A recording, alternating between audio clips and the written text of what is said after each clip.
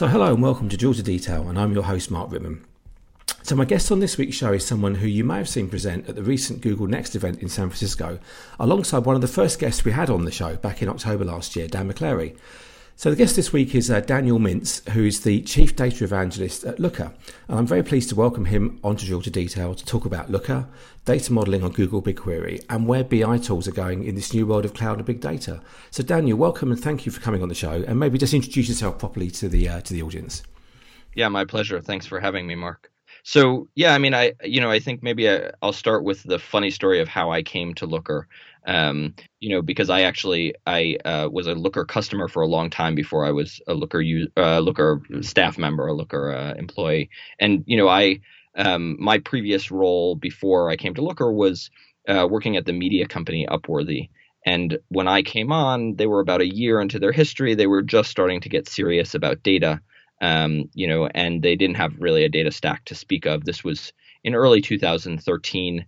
And so Redshift, Amazon Redshift had just come out of beta and was first really available to the public. I kind of looked at our options and quickly settled on that as our data warehouse. But then the next question was, well, what's going to sit on top of our data warehouse? What's our BI tool going to be so that people can actually access the data? Obviously, me and my team, we were comfortable enough using a SQL runner, but most of the folks at Upworthy weren't going to do that. So, I was looking at different BI tools, and I think a co-investor of ours at Upworthy and Lookers said, if you're looking at BI tools, you should check out this little startup out of Santa Cruz that I've invested in called Looker. I said, sure. So I hopped on the phone with Lloyd Tabb, who's Looker's co-founder, and Keenan Rice, who was the only business guy at the company at that point. We got on the call. Keenan realized pretty quickly, as a good, smart business guy, that Lloyd and I spoke the same language, and so he should really get out of the way. And so Lloyd, and I started chatting, and Lloyd said, well, what Looker is we're a platform. We sit on top of your database. You tell Looker what your data means. You define, the relationships between your tables and the business logic that you have in LookML, which is our data modeling language, our sort of abstraction of SQL. And then Looker will write the SQL. And so then you can expose to the business user just a sort of drag and drop interface where they can ask questions of the data themselves without having to rely on an analyst to write SQL for them. And I, being the sort of skeptical analyst that I am, was less than convinced that this was a real thing, because I will say I'd kind of imagined that kind of thing had existed, but I'd never really seen it in action. And yet within 10 minutes, Lloyd, had connected Looker to our Redshift cluster, and was kind of saying, ask me anything. And so we were, I was asking him questions and he was answering them and showing me things in my data that I had never seen before, which was a pretty weird experience for someone I had just met to be finding things in our data that I didn't know about. And so, I think that experience of seeing a tool that could really sort of write whatever SQL I needed it to and do so in a performant, clean way, that gave everybody in our company the ability to ask questions of the data and get sort of reliable answers pretty quickly was pretty amazing. And so over the next 3 years, the tool really grew. I will say that when we first signed up for Looker, I think we were customer number 21. And the promise was there. The tool was not quite where it needed to be yet. There were no dashboards. There were very basic visualizations, no ability to sort of do calculations on data results that had come back from the database already. So you couldn't, add column A to column B to get column C. Everything had to be done in SQL. And so that was, that over the success of 3 years, the tool really got better and stayed on the trajectory to live up to the promise that sort of Lloyd had laid out in that very first meeting. And so when I was starting to think about what my next move would be, as I was getting ready to leave Upworthy, I was talking to Lloyd, and he said, well, what do you want to do? And I said, I'm not sure. And he said, well, when you figure it out, tell me. And I said, well, I do miss writing and thinking and talking about how to do data and analytics well, how to do it properly, because I think a lot of folks don't do it well. And so I like thinking about that question of how do you teach people to use analytics effectively? And he said, oh, like evangelism, like you want to evangelize for data. And I said, yeah, I guess that's a reasonable, summation of what I want to do. And he said, well, we need an evangelist. Why don't you come be the evangelist at Looker? And so here I am now, a year later. Fantastic, fantastic, and so I mean, just as a kind of context, I mean, I'm using Looker day in day out at the moment. The company I'm doing some work with at the moment is using Looker to build a BI I suppose platform or tool on top of kind of Google BigQuery, and it's an interesting kind of exercise to go through, because a lot of the, and we'll get onto this later on in the conversation, but a lot of the concepts that you're talking about with Looker are fairly kind of like, established concepts in the world of, I suppose, enterprise BI and CRM and so on. Writing SQL against a kind of a model, and then generating SQL against that, and abstraction layers and so on. But that's something that's very kind of up till now fairly unknown in the kind of big data world, because of various, I guess, kind of like differences in that world compared to, say, working with small data sets in say, I suppose, kind of, structured databases. Just tell us a bit about the foundation story of Looker, and because what was the kind of thinking behind Looker as a company and the products, and in this new market, what problem was it trying to solve, and for who really? Yeah, I mean, I think, when we look back at the history of BI, I think as you said, this isn't a brand new idea by any means. And when you look, way back to the 80s, and you look at folks like Cognos and Business Objects and MicroStrategy, you know, they had this idea. It was there. Now, obviously, the underlying database technology back then was not where it is today, to say the very least, right? And so, as a result, like, first of all, the data volumes that they were dealing with were far, far smaller, orders of magnitude smaller, partially just because rather than, machines generating the data, you actually had people generating the data, so there just wasn't that much of it. But even so, what you saw was, as data volumes grew, the appliances couldn't keep up, and so, you did cubing, you did summarization, you did anything that you needed to get the data small enough so that you could access it and get your answers. But that idea of a sort of rigid model was really core to that sort of first wave of BI, right? This idea that IT is going to own the tool. They're the ones who are going to own the definitions of the data, the business logic. And so that's great, because it means when you ask a question of your tool, that the answer is right. It's been vetted. It's not up for grabs. And so that was where people were at. But over time, I think, the rigidity, people got frustrated with that rigidity, right? They got frustrated with the summarization, frustrated with the cubing, frustrated with the inability to sort of be agile and get answers to new questions. And so you see the rise of these second wave tools, which, are mostly visual discovery tools like Tableau and Qlik, where the idea is more around self-service. And I think when we look at the choices that they made, I would say we agree with a lot of them. The idea of self-service is great. The idea of getting rid of cubes, getting rid of summarization, keeping the sort of higher resolution in the data, we totally agree with that. But I think they maybe threw the baby out with the bathwater. And so throwing out that model, I think, was a real mistake. Throwing out a shared understanding of what the data means makes it much harder to get real business value from your data. And I don't think that it was a sort of dumb decision that they made. I think they were really constrained by the technology of their time. And, they were building tools that were mostly running on these, faster laptops and desktops that people had at the time, but were sort of disconnected from the warehouse, because the warehouse certainly couldn't keep up with the demands of an agile workflow.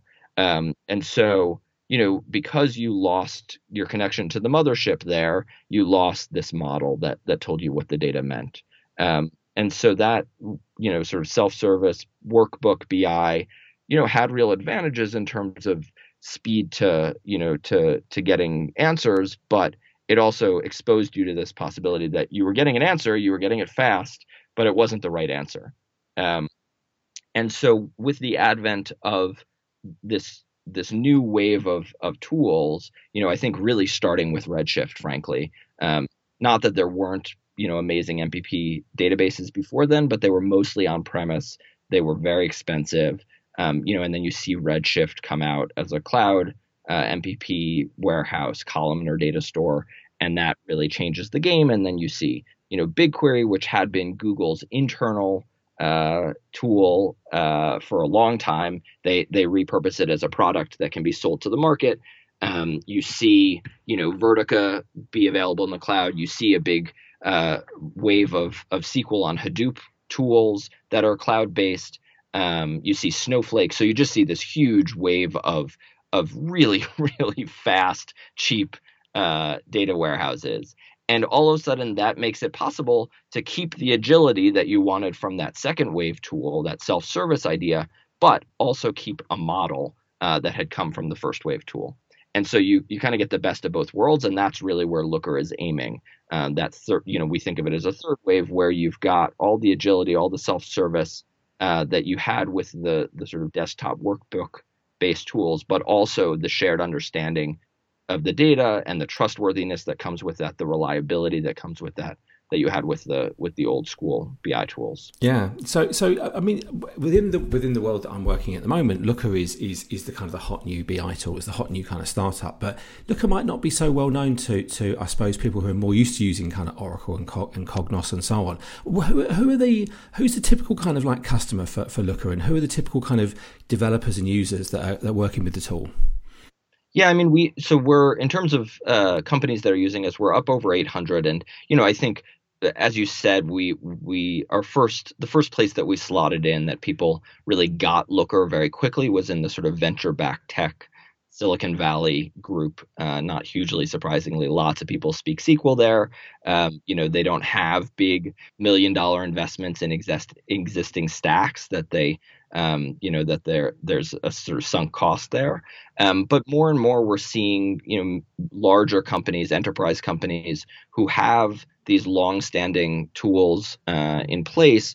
They're both starting to transition their on-premise data warehouses to the cloud, and also starting to consider new, more flexible tools. And, we generally don't see them saying, oh, well, we've spent, $5 million on this BI tool over the last 20 years. We're going to throw it out and start fresh. That is generally not the way that these things go. It is much more frequently that they, have a new project that they're working on and they want more flexible data access. And so they, rather than continuing to sort of add to the rigid architecture that they had, they start with a new implementation of Looker, and then another team inside the company sees that and says, well, why can they ask any question that they want and get an answer in seconds? That I want that. And so then more they sort of evangelize it internally, and more teams start to pick it up. Yeah, I mean, certainly the experience we had in the place I'm at now was that internally there was use of Tableau, for example, and so Tableau connects to BigQuery, as you're probably aware, and you can create some pretty nice kind of data visualizations in there, and that was typically the tool that was given to I suppose people working as kind of strategists or analysts or whatever. But the limitation with that was a few things. So it was very much kind of silo based, and so people would build a report based on a particular topic area, and then typically they'd need to write a custom piece of SQL to populate the Tableau extract, because really, and this is the thing that won the engineers over for Looker, was that you could then actually, Looker was very, very good at retrieving the data live from say BigQuery, whereas Tableau is always really going via a cache, and certainly in that respect as a BI tool, we found that kind of Looker was a better SQL engine, for example, than Tableau. But the thing that really kind of made the impact with people I've seen use Looker is the use of the model, is the use of this kind of semantic model where you can just explore your data and there's no kind of like having to join data and so on there. But do you find that's a concept that's sometimes quite hard to explain to people, to engineers particularly? I mean, it's almost like a sort of Stockholm syndrome, isn't there, with a lot of engineers, where you're used to kind of data analysis being hard. To try and explain to them it can be easy. It must be hard sometimes. Yeah, I mean, I would say the people who I tend to think of our users in sort of three big buckets. There's the data analysts who speak SQL, who have had ready access to the data, who know the power of being able to answer their own questions with data. and for them, Looker, I would say the biggest advantage of Looker for them is that they spend a lot less time writing one-off queries for their colleagues, right? They rather than spending, they send someone comes with a request and then they come back a day later and they say, so I know you wrote me that query, but turns out I need 6 months of data and I need it broken down by state, not by country. Well, it's the classic thing, isn't it, in BI? Every question you have has another question after it, doesn't it, really? For sure. And so, that's just as an analyst myself, that's really not a fun use of your time. It just feels like there's a never ending queue. It's always growing. It is, and it just prevents you from doing higher value analysis because you're just stuck answering one-off questions. And so the analysts like Looker for that reason. But I would say that the people for whom Looker is most sort of life changing are the people who are very analytically minded. There may be an Excel wizard or a Tableau desktop wizard, but they've always relied on IT or the analyst organization to do the data extraction for them because they don't speak SQL, or maybe they speak just enough SQL to get themselves in trouble, but not enough to get themselves out of trouble. And so all of a sudden they go from having to wait for each new workbook to be built so that they can explore in it to being able to access the data directly, right? And that is a radical change for them. They all of a sudden the sort of speed with which they can iterate goes from, one iteration per day to one iteration per minute. They come up with a new question based on the answer, and then that gives them an answer, and then they come up with a new question and they get the answer to that all instantly. And that's just a huge change. And these are the people who really already know how to use good data to make better decisions. And so that's a huge boost to the enterprise as a whole, because all of a sudden the people who are analytically minded have access to the data. And then I think the third group are the sort of more data consumers, the people who need their reports, need their dashboards, but they kind of rely on those and they're not going to do a ton of exploration. But what we do see with those folks is more and more of them get the dashboard, the Looker dashboard in their email. It arrives on Monday morning and they say, that's weird. I wonder why sales were down on Friday. And rather than having to go to an analyst to get an answer to that question, they instead can just click on the dashboard, and that drills into and brings them to a place where they can start exploring. And whereas, a sort of blank template would be pretty intimidating to them, the thing about Looker is that it brings them right into a context that already exists. Someone has already built an exploration and answered that first question of sales were down on Friday, and they say, well, maybe I'll look by country to see if maybe there was a holiday in one country and that's why they were down. So, all they have to do is click one thing to add that new dimension, and all of a sudden they've got more information and they can see not just what happened, but maybe why it happened. Yeah, absolutely. I mean, the way I describe it is about two things. It's about reducing. If you're an analyst and you're trying to understand data and explore it, we're looking to reduce the friction involved in that process. And certainly by making it everything pre-joined, a semantic model, and so on, it means that they can follow their train of thought much easier, really, and explore the data and understand it. And that group you described, what I would call kind of strategists, really, they are the ones I think that really benefit out of this. In the past, their job has often been like chess by post in some respects, where you'd sort of like write a move down and post it off, and a week later you'd get an answer back.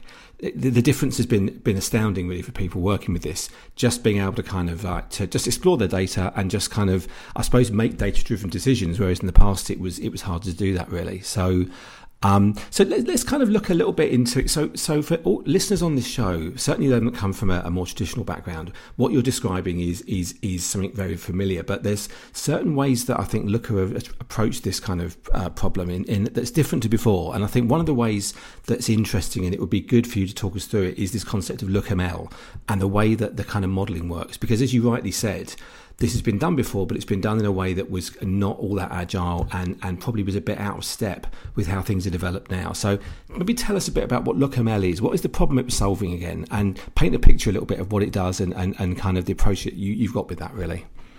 Yeah, I mean, I talked a bunch about this at Google Next, but I think when you look at the development of programming languages, there's been enormous progress over the last really since the beginning of programming languages. But you look at like C, right, which is still runs the world fundamentally. 98% of programs eventually compile down to C and then from there, right? Or I don't know exactly what the stat is, but fundamentally it is still there at the base. But most people, most of the time, are not writing in C. And that's because they mostly don't care about the low level concerns that C makes very easy to control. So things like garbage collection. Most of the time you're okay with the higher level programming languages worrying about memory management. And so folks have invented these higher level languages, these abstraction layers that allow people to not worry about the little stuff, so that they can worry about the bigger questions, which is how do I quickly prototype an application. And that would be a lot faster in Python or Rails than it's going to be in C. And so, when you look at the parallel evolution on the data side, you see SQL comes about in the same decade as C and still really does fundamentally run the world in terms of how people access data. But the amount of advancement that has been made in SQL is pretty minimal, right? You look at T-SQL comes out in the late 80s, and then MySQL and Postgres in the mid 90s, and you get a new version of Postgres or MySQL every so often, and not much more than that. And so we're still at the same level of abstraction, right? We're still worrying about, which dialect am I in? Does this one, use subqueries, or does it use common table expressions? How does this one do date handling?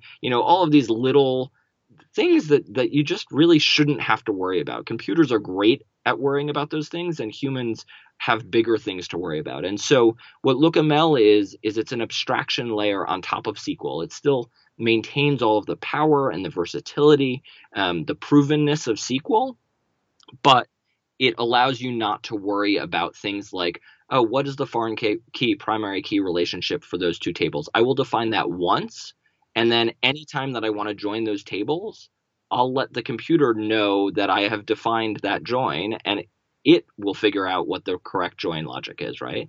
And so that, LookML is a way to define all of that logic, all that business logic once, and then let Looker write, performant, clean SQL on top of that. And one of the amazing things, I was just looking at this, but Looker now, I believe with the addition of Google Cloud Spanner, which they just released 2 weeks ago, I believe we now support 33 different dialects of SQL. And the thing about LookML is, because it's an abstraction of SQL, it doesn't care what the underlying dialect is. And so we've actually had customers who, have built these whole models in LookML, have been on one database, been using one dialect, and then decided that they wanted to switch databases and switch dialects. And that process, which normally would mean rewriting every single line of SQL, is seamless, because they just point Looker at the new connection, and Looker says, I speak that dialect too. So when I compile my LookML down to SQL, rather than compiling it to SQL dialect A, I will compile to SQL dialect B. And so what, I think my experience with SQL is that there are a bunch of problems with it. It's not reusable. I frankly can't even read SQL that I've written, a week or two ago, rather than trying to understand that giant block of SQL that I wrote. I just start from scratch because it's easier. And in reading somebody else's SQL in their own style with their own, syntactic conventions is basically impossible. So, I don't, it's not collaborative. It's not reusable. It's not version controlled, because it's not organized the way that, normal programming languages are.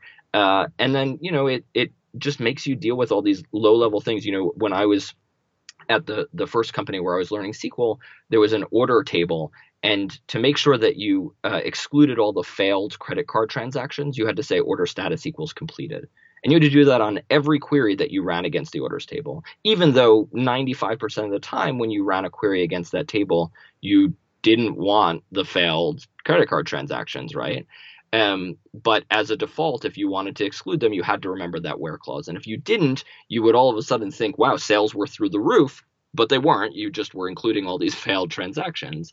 And so, it, even for somebody who is very good at writing SQL, it becomes very easy to make stupid mistakes in SQL. And so LookML says, when I explore the orders table, by default, apply the order status equals completed filter. And I can remove it if I want, but since I know 95% of the time I'm going to want it, let's apply that by default, right? And it doesn't make you reshape the underlying data, which is hard. And once your model and your data get intermingled, it gets very difficult to be agile because every change requires reprocessing all your data, reformatting your schemas, all of that. But by keeping the modeling layer agile and separate from your data, I can say, order status equals completed. And then, we change something in the application and now it's order status equals complete.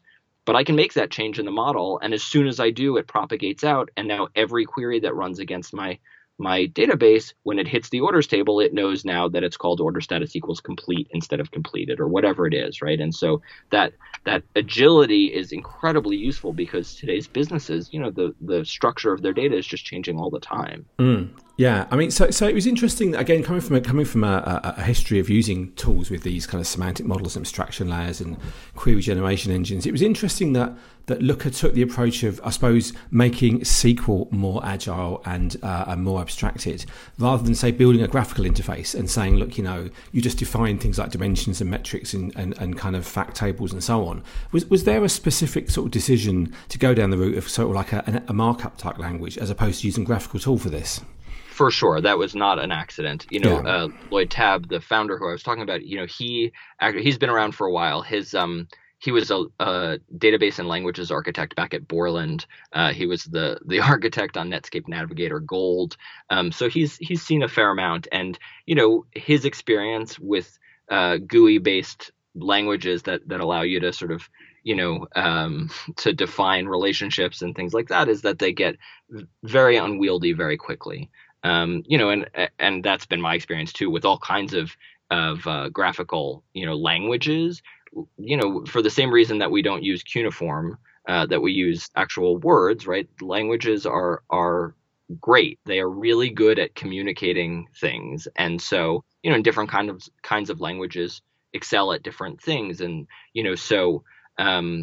natural language is great, but it's not extremely precise, I would say, whereas computer languages, programming languages are extremely precise because they need to be. And, analytics is really a precise discipline. And so because SQL, I think part of the reason that analysts love SQL so much is because it is structured the way that they think about problems. It forces them to think about the analytic problems they're trying to solve in the right way. And so we didn't want to reinvent that wheel. Like I said, SQL has been around for 40 years. It's everywhere. And I think even in the sort of last 10 years where you saw Hadoop start to make a push against SQL, I think you've pretty quickly seen SQL push back successfully, right? You've seen all of the columnar MPP data stores, which use some version of SQL, and even then all the Hadoop dialects, which actually are building SQL on Hadoop structures, whether it's Spark SQL or Impala or Presto or Hive. You see that the Hadoop communities have realized that people really do want to write SQL when they're doing analytics. And so, given that, it just, why reinvent that wheel, right? The same way that programmers didn't invent whole new languages that went around C, they invented languages that built on top of C. Yeah. So another thing that's been quite useful for what we're doing is certainly within, say, the e-commerce space, and there's a lot of what we call in kind of database world things like many-to-many relationships, and lots of opportunities for things like kind of double counting of aggregates and all this kind of stuff. And one of the things that we found LookML particularly good for is dealing with those things like double counting and the way that you do aggregation within these kind of like data sets and so on. Is that something, again, that it was deliberate in there? Is that something you build in particularly for this kind of market and the type of data you're working with? Yeah, I mean, so I think you're referring specifically to something that we call symmetric aggregates. Yes, that's which right, is, yeah. when you fan out, the classic example is like, users and orders, right? A user can have multiple orders. And so if you just count the users table, you get the correct answer. But if you count users and you've joined the orders table, now it's going to tell you that there are a lot more users than there actually are. And so you have to do count distinct user ID or whatever it is, right? And what we found with LookML, and particularly with its sort of reusability paradigm, is that you can actually achieve things with SQL which you normally wouldn't think were achievable, right? Because SQL has been a write-only language, right? Something that you write but you never go back and read or elaborate on. I think we've underestimated what it's capable of. And so, particularly around symmetric aggregates, we actually use a function which I never knew was part of the ANSI SQL standard, but is called sum distinct. Everybody's familiar with count distinct, but it turns out there's actually average distinct and sum distinct as part of the ANSI SQL standard. And so if you know what the primary key is, you can avoid summing its value more than once or averaging its value more than once by looking at that primary key. And so this is something that you would never, ever want to write if you were writing SQL by hand. But when LookML is doing it for you, when Looker is doing the SQL writing for you, it becomes very simple. And these things that look pretty complicated actually are not particularly computationally intensive. And so the databases can achieve them quite easily, and that to go to that, so symmetric aggregates is a great example, but there's lots of other things where you can define really complicated logic, like case statements, for example, nested case statements, where again, you never want to try to keep track of those in raw SQL. But in LookML, where you can say, here's a set of case statements that defines this one dimension, but then I want to define another dimension and I want to use the case that I've already defined as part of that definition, and I don't have to rewrite that whole thing. I can just reference it. Makes it much easier to build these complex things in SQL because you're not the one writing the SQL. And so I think that idea of reusability, which is really core to programming, right? The DRY is the acronym that they use. Don't repeat yourself, right? You do something once, you define it in one place, and then you reuse it rather than redefining it.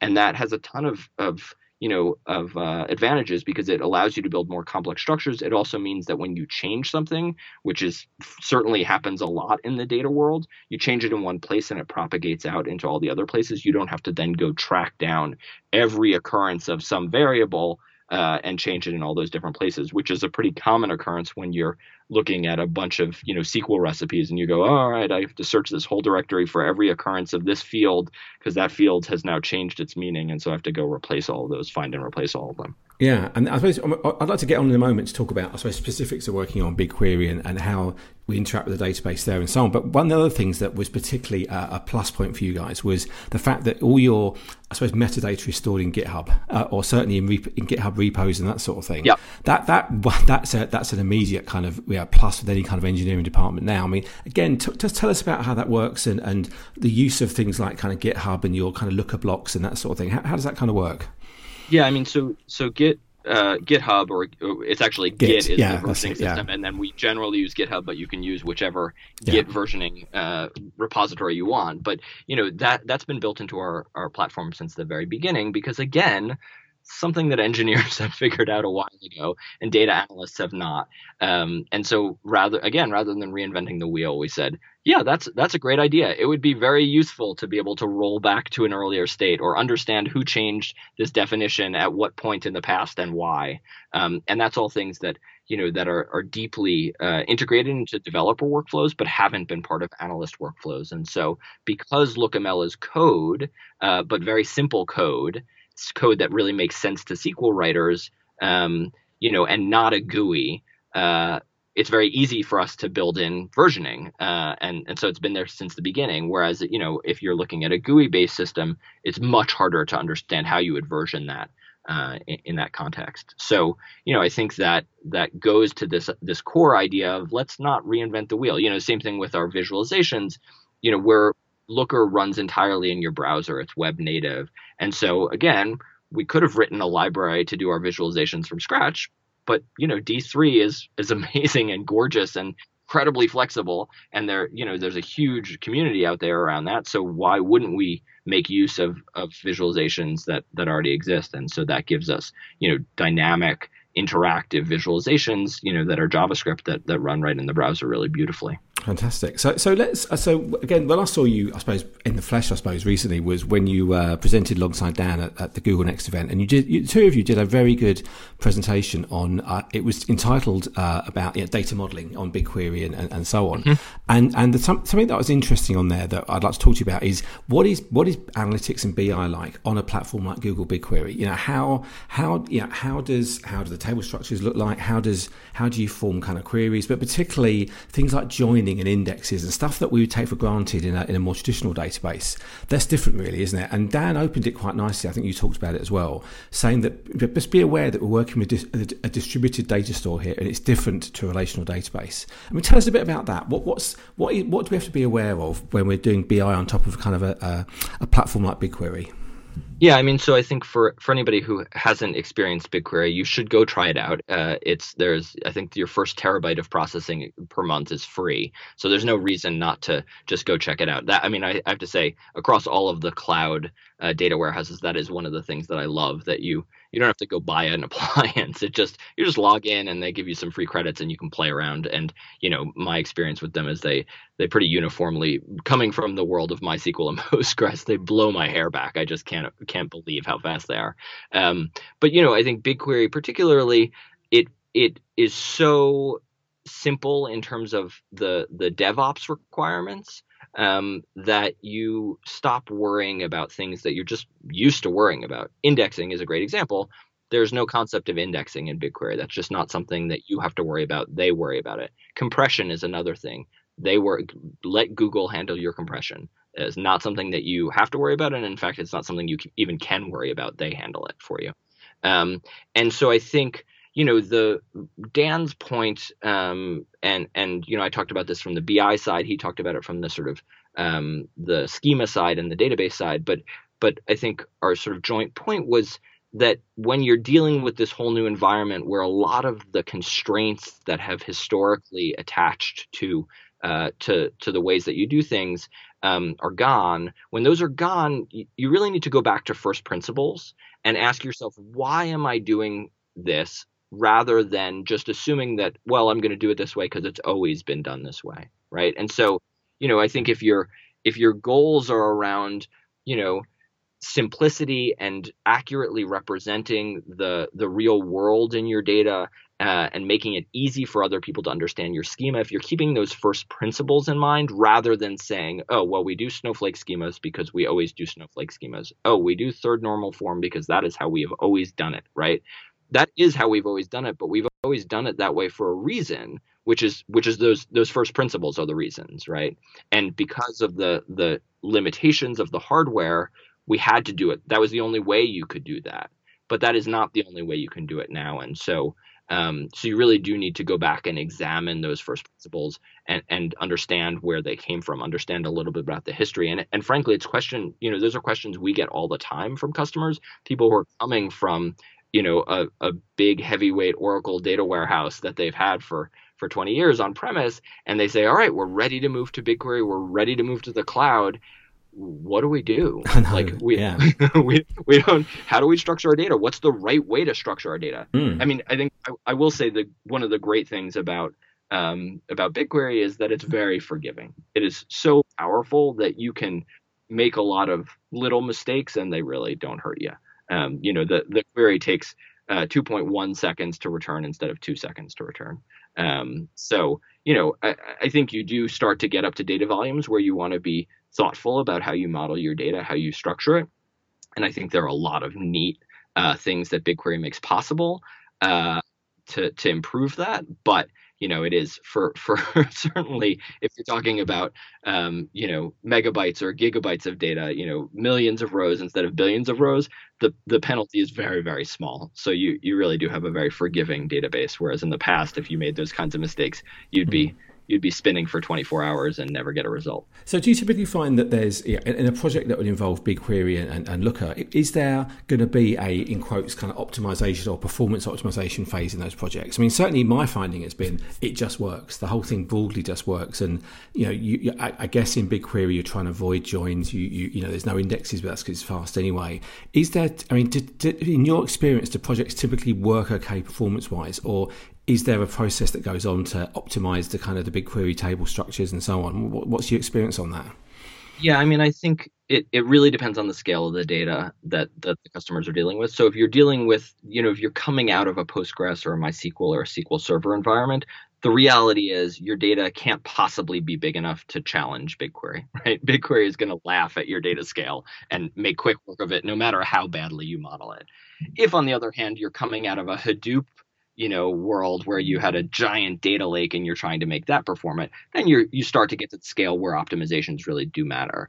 And I think there are a ton of those optimizations, all of which work in Looker, and that's really one of the keys to our architecture, right? Because we're architected without our own proprietary analytic engine, we are reliant on the underlying data warehouses. And so as a result, we have to work really, really well with them, right? We have to take full advantage of all of their tricks and all their power. And so, when BigQuery rolled out standard SQL to replace their legacy SQL over last summer, that was immediately in our next release, a couple weeks later. When they rolled out an integration with Google Sheets where you can use a Google spreadsheet as if it were a table BigQuery, so you could have a 1 billion row table in BigQuery and have a 50 row mapping table in Google Sheets and join those two together as if they both lived in your data warehouse. Next release, that was out in a couple of weeks. Support for nested tables, which I talked about a bunch at Google Next. Similarly, they just rolled out for BigQuery a hyperlog log implementation, which allows you to do things like count distinct on aggregates, and really importantly allows you to sort of keep the intermediate state of those aggregates so that you can take advantage of that. So you can initialize a sort of hyperlog log calculation, keep a running log of that. So for example, we might use that on IP addresses in our internal logs, right? That's a thing. We log something about where a user logs in from. We don't actually need the underlying information, but we do want to know how many different addresses are being used, and so we can keep a running tally of that, a running count of this distincts using this intermediate calculation that BigQuery exposes to you. And so things like that are really powerful ways to sort of improve the performance of BigQuery. And I will say with BigQuery, the funny thing is that you have to work very hard to get BigQuery to go slow.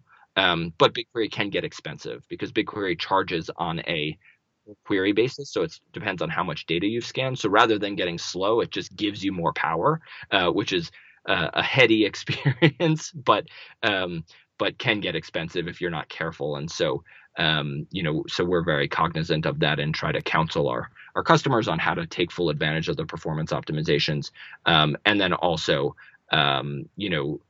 have built things into the tool where Looker will use BigQuery's API to tell you before you run the query, how much is it going to cost? How many gigabytes are you going to scan? And you can even then set a limit so that people can't accidentally run a runaway query that's going to cost $100 or $1,000. You can do that all right in Looker's connection. And, I think that speaks to our sort of really deep native integration with these tools, that we want to take full advantage of those things. This is not a sort of afterthought. It's not that we were architected for one world and now we're trying to figure out how to exist in the new world. This is really goes deeply to the way that we were architected from the very beginning. And I'd say that is not to be underestimated. I mean, certainly, again, my experience with tools that were from the kind of more, I suppose, on-premise small data set world. So, for example, Tableau or Power BI or any of those tools really that came along with kind of with BigQuery support. The issue with those is they're either based on having a kind of cache layer, and that really isn't. I mean, I know you've got obviously persistent tables in kind of Looker, but in general, you in that kind of environment, particularly BigQuery, you can't be relying on having a cache there. But I mean, why bother? Yeah. Right? Why bother scaling up and going to the cloud and using this incredibly powerful warehouse and then use it to pull an extract out and put it on your local server? It's not practical. It's not practical. And the other thing really is, and that's a good point you made there about being mindful of the way these things are charged. So if you look at, for example, how certain BI tools work, they will go and retrieve the entire data set first of all, and then they will kind of lay it out for you to select the columns. Whereas BigQuery, because of the way obviously that it charges per amount of data you bring back and so on. The thing that clinched it for us with Looker was the fact that it was much more economical in how it retrieved data. It was much more cognizant really of how kind of BigQuery works. And I'm saying BigQuery all the time here, but this is kind of a similar story to all of these new style columnar kind of hybrid big data sort of systems that run in the cloud now. You've got to be aware of how they charge for things and work along with that. Yeah, we're very cognizant. We only join a table when you actually need a dimension from that table, right? We're very cognizant, and it results in SQL that you can, the SQL that Looker is writing is always available right behind a tab. You just one click and you can see exactly what the SQL that Looker is writing in, which is great because you can debug, right? If you're an analyst and someone says, hey, I don't think that this is quite right, you can look at the SQL immediately and say, oh, you're right. You know what? We made a little mistake in the model. Let's go fix that. You fix that. You push it to production. They hit refresh on their browser and it works properly. And so we do not believe in black boxes. We think black boxes and true analysis, real valuable analysis, don't get along very well together. And so we want to be really transparent about what we're doing. And that means that we have to be clean. Sunlight is the best disinfectant. And so we want to be clear and transparent about what we're doing. And so we make it very visible so that folks can trust what we're doing. Okay, so to wrap up then, tell the listeners, how would they get some exposure to Looker? How would they maybe get hold of a trial, or how would they kind of understand some of these concepts around LookML? Yeah, what's the next step if somebody's interested and they want to kind of take this further and understand a bit more, really?